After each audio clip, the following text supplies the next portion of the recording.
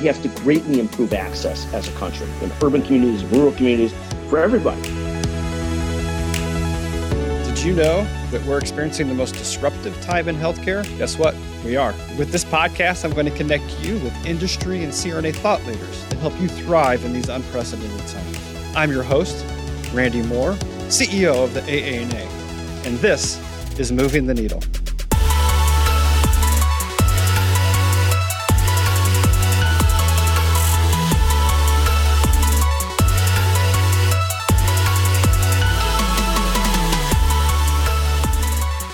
Today on the show, we are joined by none other than Mr. Scott Becker from Becker's Healthcare. We get into a lot of really good stuff today, including what's happening with COVID-19, how that's impacting healthcare, what the future of healthcare is going to look like, and what does that mean for nurse anesthesiology. Scott Becker is the publisher and founder of Becker's Healthcare and Becker's Hospital Review. He is a partner at McGuire-Woods and a former board member at McGuire-Woods. Mr. Becker also served as chair of the national healthcare practice at this firm for over 12 years. He is a graduate of Harvard Law School and a certified public accountant. So without further ado, let's get right into it. Well, this is something I've been looking forward to for a long time, Scott. I have been following your work for some time. I've had the pleasure of actually being a guest on your podcast a couple of times, and that was a real treat for me. And for our listeners, I think most of them are probably familiar with your work. For those that are not, Scott has his fingers on the pulse of what's going on in healthcare. Just an incredibly impressive background and perspective. And I think now more than ever, Scott, I think it's time to have a conversation about what's happening in healthcare and where things are going from your perspective. And I'm really curious. I actually listened to one of your podcasts this morning, the 15 things that you see happening. And I'm really interested in double clicking on this conversation, the dynamics between payers, providers, and facilities, and how the pendulum may have swung because of COVID-19. We're talking about, I think you used the phrase payers, and we say payers, we're talking about commercial payers have done reasonably well or exceedingly well during COVID-19. And I think you used the phrase minting money this morning. And why is that, Scott? And how is that impacting healthcare delivery and design? Sure. I think appreciate Randy. First, it's a pleasure to be on and amazing the work that you do at the AANA and such a great job in representing a magnificent constituency. So nurse anesthetists. So thank you very much for having me.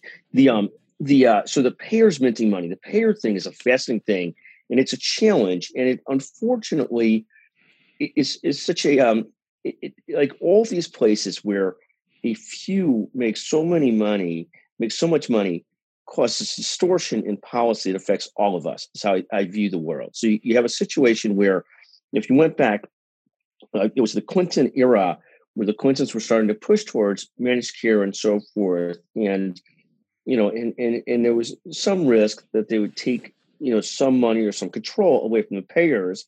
And many of us in healthcare felt that was a real concern, that would be disruptive and a real concern at that time.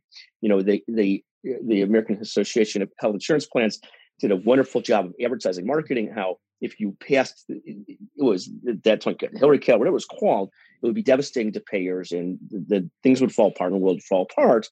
And, and so many of us, to some extent, bought into that, it's a system that works and we don't want to disrupt it too much and all that kind of stuff. And it's not so much that it's not a system that works. There's a lot of things about the American health system that work very, very well that we take for granted. When it's a magnificent healthcare system with a lot of challenges, that's how I view it. And you have to view it in the context of, people underlook the fact that we're providing services to 330 million people, which other than China and India are is the largest set of people in the world to provide services to. So it's a huge mega problem providing services to 330 million people. In a lot of ways, the American healthcare system, for all its challenges, works very well for a lot of us. It's imperfect for a lot of us as well. It has huge inequity problems is one of the problems, but largely it does a very good job. And the payer environment is part of that to an extent. So in any event, when the payers complained, when Hillary Clinton was coming along, many of us bought into the argument, oh my God, we can't mess this up. It's working okay. And what's happened in our world in the last 30 years is no matter what happens, the payers are like the house or like the casinos, they take money off the top.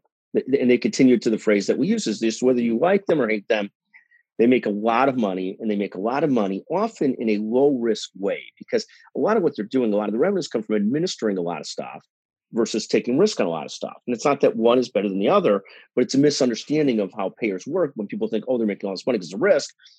Really, they're making a ton of money, not just risk, but administering it and taking a little bit off of everything. It's almost like the house and gambling, a little bit of money off of everything, and it adds up to a real lot.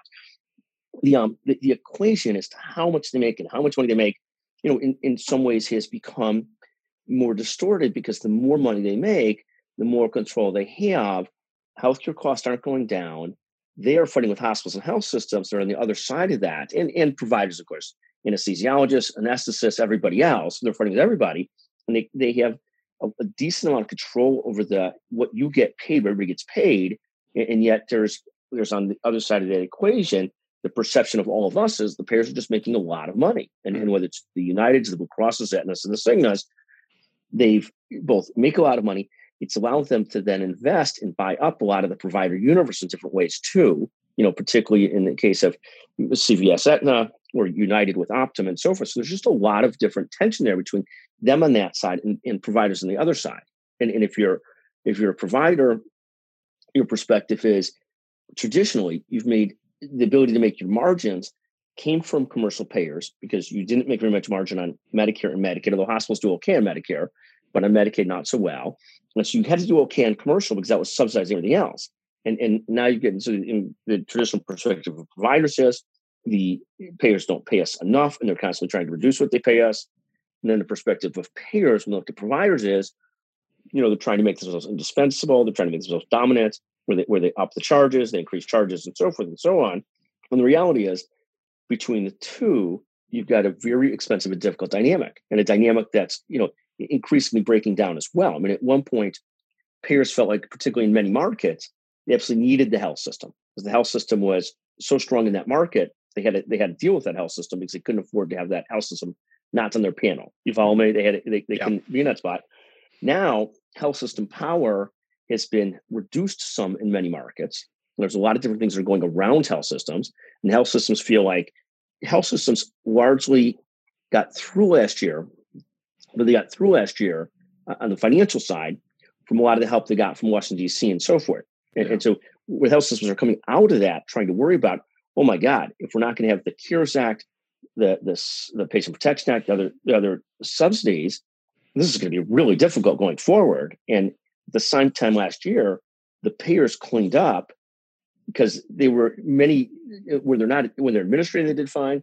And then where capitated, they did great, because where they're capitated, they were in a spot where all the elective surgeries, one of those got delayed, put off, a lot of screenings, all things that cost money got put off.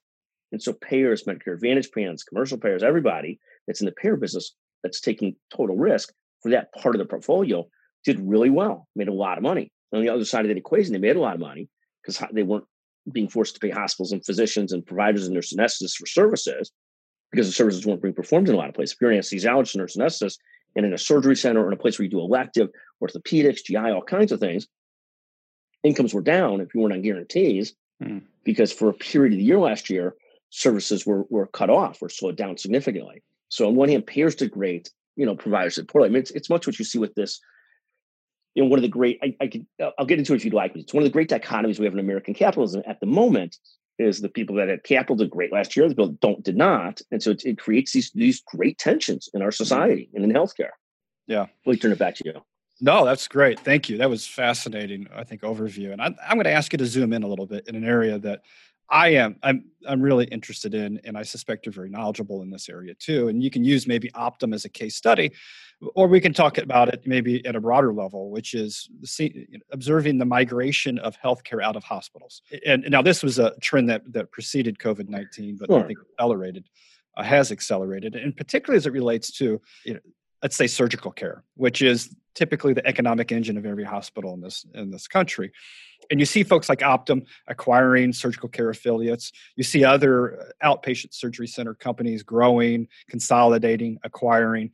And I have to think, Scott, if I was a CEO of a hospital or health system in the United States, that would make me very nervous. Seeing the growth and seeing the out-migration of surgical care, and then urgent care. All of those things seem to be ripe for the picking and seem to be, I think, adversely impacting hospitals and health systems. Yeah, I think it's more complicated than that. And what I would say is as follows: if you looked at hospital strategy going back 2 to 5 years, for the vast majority of hospitals, health systems in our country, the vast majority of money was made from, you could name the five of them and make sure I get this quickly and right, because I'm just working off no notes.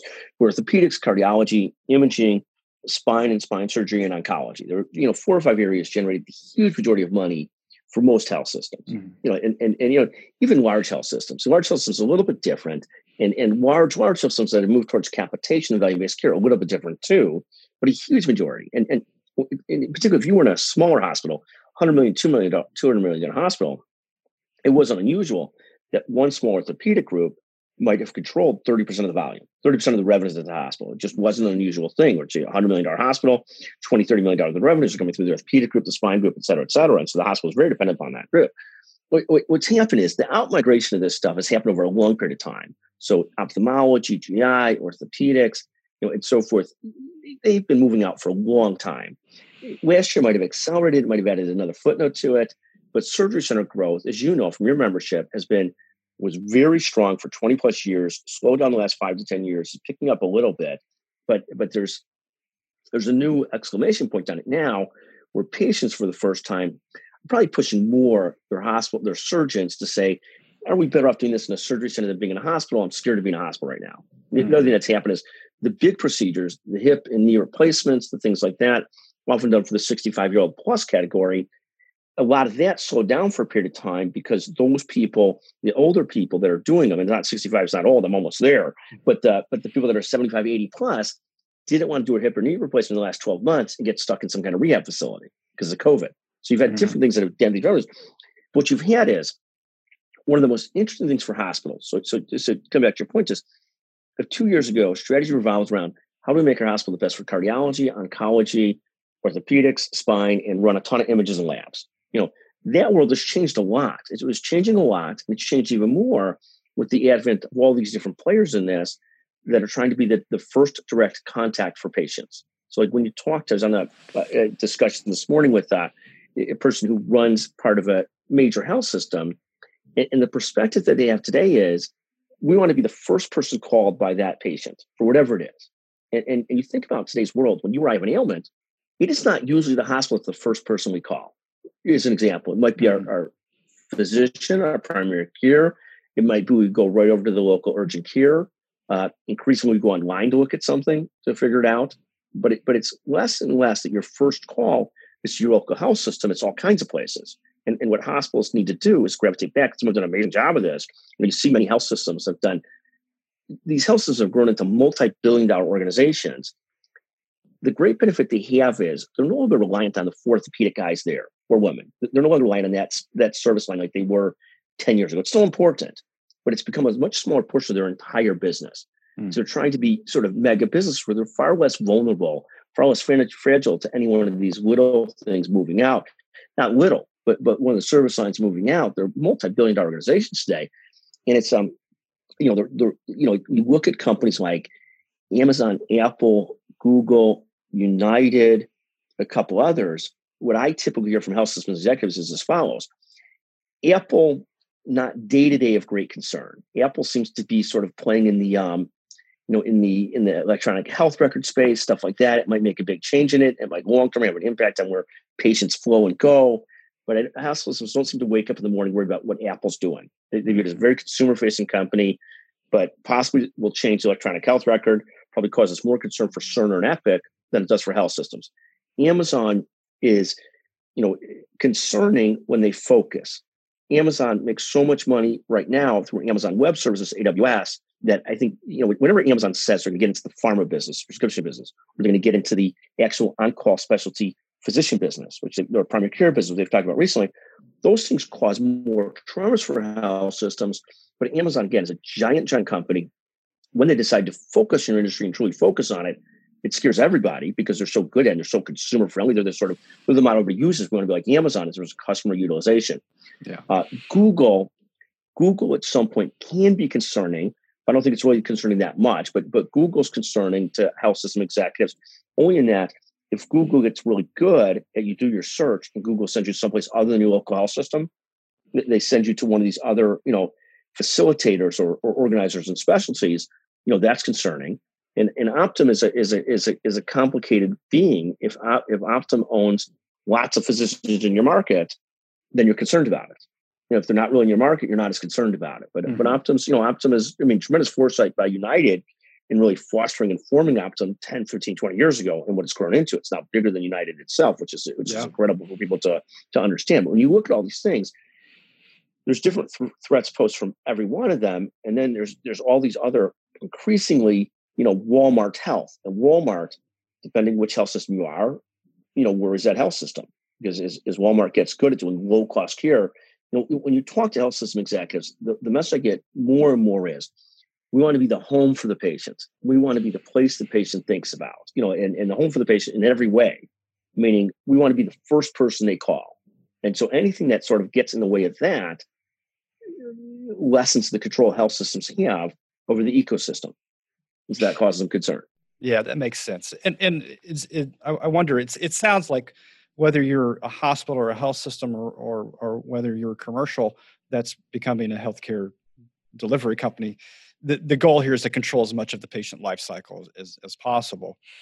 And I have to wonder, when you see kind of these asymmetrical threats that typically haven't come, like, the level of competition that you've just described, Scott, was probably unthinkable 15 years ago. If we were having conversations about, Walmart and Amazon entering in potentially in a really meaningful and disruptive way into healthcare, I think a lot of people just would have rolled their eyes. But here we are talking about CVS and Walgreens and Walmart and Amazon potentially being highly disruptive. And again, I have to go back to our colleagues who are in healthcare, the healthcare administrators at the facility and at the system level, and how they're going to position themselves. Like, what is healthcare going to look like 10 years from now with this increasing competition, and also with the fact that, oh, by the way, we spend way too much on healthcare. It's 18% of our gross domestic product, close to that, and will likely be over 20% by 2025. How are we going to navigate that unsustainable growth, and how are healthcare leaders going to deal with all of this competition? Right. I think you could think of 3 to 4 different models of health systems that are sort of attacking this in different ways. And there's overlaps in all of these. But if you look at Kaiser Permanente is one example, which got way out in front, but it was really built for a different purpose, but got way out in front in being a fully integrated insurance and providing care. And so it's totally integrated between insurance and healthcare. And so it's a different model. It's direct to employers, direct to patients, as a totally capitated system, at least largely. So it was built originally, fascinatingly enough, almost like Amazon, JP Morgan, Berkshire Hathaway tried to think about with Haven Healthcare. It was built originally to serve, the steel plants of Kaiser 100 years ago, and became, people don't even remember that anymore, to be sort of because felt like they were not able to control their healthcare costs or provide their employees with services they wanted to at the right price. But ultimately, it's built into one health model. Then you look at Intermountain, led by Mark Harrison of Utah region, the greater area, and so forth. And Intermountain, which used to be a collection of a lot of different hospitals, has really grown into 50+% value-based care and a real agent for change. They started Civica, the generic RX company. They're doing really interesting things in a different model. But the model is, when you talk about the orthopedics and the stuff moving outside of hospitals and so forth, it's somewhat in response to that. It's not really a response to that, but it's a whole different game. They're trying to be value-based, the value-based model, the place of the choice of place to be for all healthcare in that whole greater region that they're in. And so it's sort of, that's their model. And what happens is, if you can move towards that model, you become less and less dependent upon these 4 to 5 specialties that traditionally that might go outpatient, might not go outpatient, but have driven a lot of your revenues 10, 15 years ago, or not that many years ago. Then there's places like Atrium Health, led by Gene Woods, who has grown again to be very strong regional health system, growing significantly with a sort of big social conscience to them as well, trying to be sort of almost a public institution, but also profitable, and trying to make sure that they are sort of the choice of, like, we're doing great things for the community. We've got great care, but we take our social conscious, our social justice perspective very, very seriously. And we mix it with providing great care and trying to do so in a profitable way. but trying to be a complete community leader in the communities that they're in. It's a fascinating different perspectives. Then, of course, you still have the Mayos, the Cleveland Clinics, the New York Presbyterians, or even the Partners Healthcare, sort of Mass General, trying to be the most elite health system. So that where you have a serious problem, this is where you're going. And there's some of those in every place, like the elite academic medical centers, and trying to make sure there's still that like you have something serious, you got a serious problem, we still want you to come and look at us as the place to go to, and trying to mix that with community-based models too. So you have these different models evolving, and the formula is that, the thing they have in common is they're far less dependent upon specific surgical services moving outside, because they're trying to really control it in a bigger way and be much more important to the entire community. And they're trying to be so important to the regions that people think of them first. Like if you're in Utah, you probably do think of Intermountain first for healthcare. If you're in Charlotte, it's a little bit different. It's probably a mix of Atrium, Novant, your local physician, your local urgent care, all kinds of different things. If you're in California, if you're in a Kaiser community, you probably do think of Kaiser. And Kaiser, to its credit, if you looked at Kaiser 20 years ago, people thought of it as a very secondary type of healthcare delivery system. Now it's thought of as good as any place, a really good health system in terms of quality care.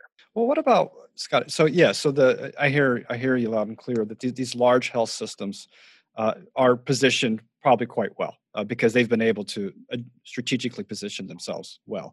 But what about these smaller health systems? These, or the community hospitals, or even the critical access hospitals in this country. I have to wonder, if their long-term success from a financial perspective is in question if they cannot be acquired, or if they cannot position themselves with the market leverage that a Kaiser would have, or that Intermountain would have. What's your predictions for these smaller health systems? Some of them are. What happens is it's very hard to be an independent hospital anymore, just because the risks you have to take, the costs you have to take, the money you have to take to invest. It's hard to be an independent hospital. There's a study done not that long ago that showed the biggest risk of failure is being an independent hospital. So it's not that it's not doable, and some of them do it very, very well and have created moats around themselves and have a reason why they have a moat.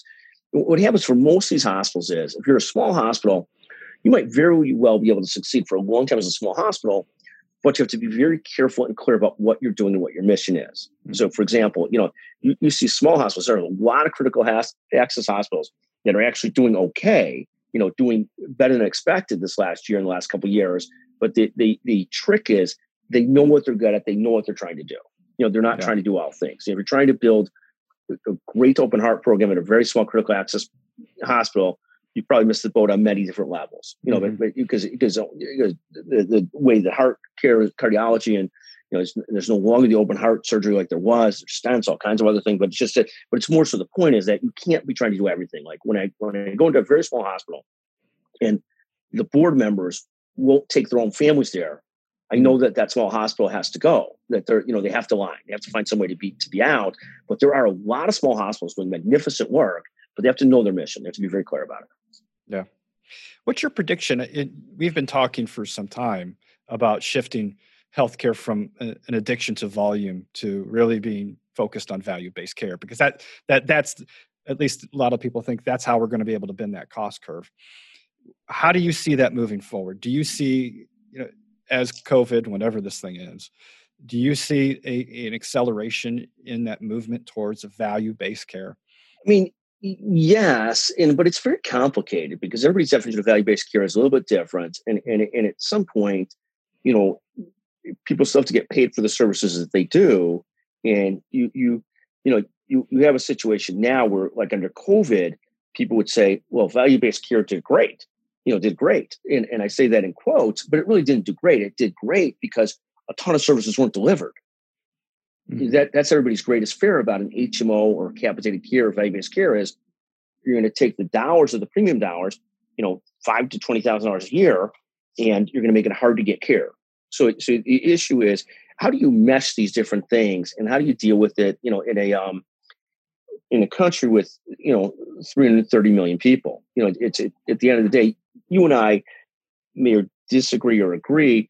My own perspective is we got to make it a little bit easier to become a doctor, a little bit easier to become a nurse. We just need or we got to make it a little bit easier to have immigrants come as nurses and doctors. We're just running into, on the specialist side, the primary care side, in a lot of places, different kinds of shortages and challenges that may not be so acute in a certain specialty right this moment, but over a 10-year period are likely to be very acute. And so you've got, and they may not be so acute in New York, Los Angeles, or Chicago, but they're very acute in smaller neighborhoods and in smaller communities. So you've got this, and you've got challenges in that you can get into medical school today, but it's hard to get a residency spot because there's not enough funding for graduate medical programs.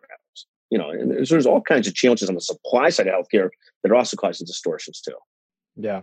Oh, yeah. And we've talked in the past about concerns that many people have about workforce supply demand, and it's and COVID has not helped that clearly. Before we wrap up, Scott, I'm curious: is there something that you've changed your mind about in the last year or so, where you maybe have thought one thing, regardless of what that topic would be? I would think it's a great question. There's so many things that, of course, we're all evolving thinkers, we hope, but it's like I would say a few things, and so bear with me, I apologize. But universal coverage. Somehow or another, we got to get to universal coverage where everybody's covered somehow or another. Right? And we're down to about 30 million people out of 330 that don't have coverage, 9% or so.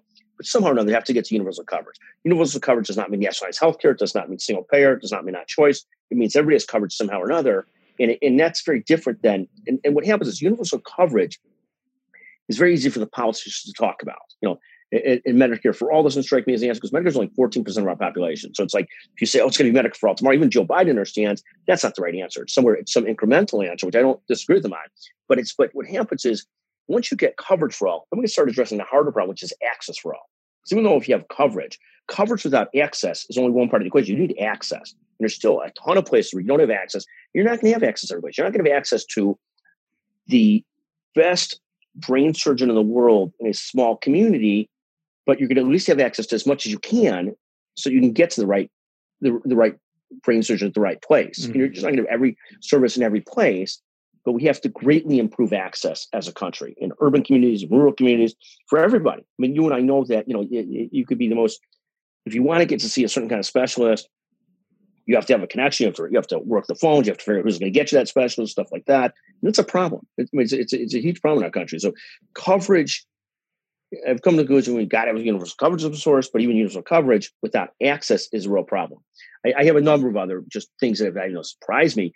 I mean, the resilience of our healthcare leadership and healthcare workforce has been remarkable. I do worry about it as we keep on going through more surges and stuff like that. I just saw in Michigan today, they're stopping elective surgeries because they're having an uptick in COVID there. I mean, very concerning. The resilience of our healthcare workforce, healthcare leadership, the amount of burnout and trauma, the resilience of the virus. The resilience of the virus is very scary. I mean, we all realize probably more than ever, we don't live in a vacuum. When we first saw this happening in China last year in February, January, something like that, those of us that are short-sighted like myself said, oh my God, that's a horrible problem in China. But that's a horrible problem for them. This is going to be a horrible problem for our supply chain.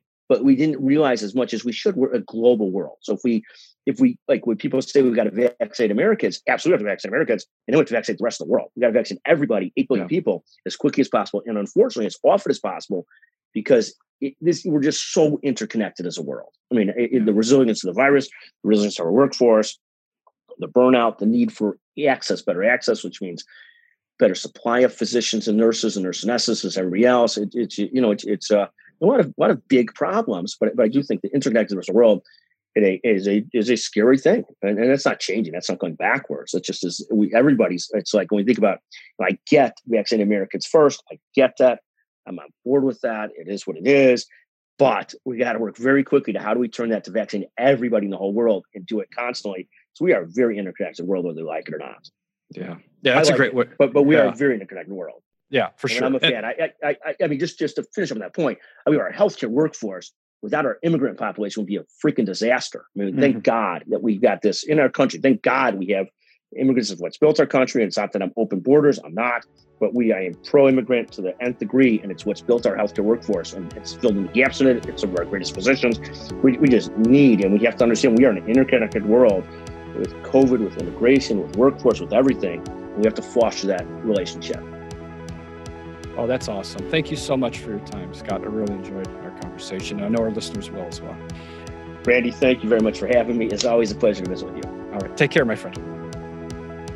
Thanks so much, Scott. That was fascinating. And thank you to everyone for listening today. And if you like what you hear, please tell your friends and colleagues to tune in to Moving the Needle. Until next time, take care of yourself.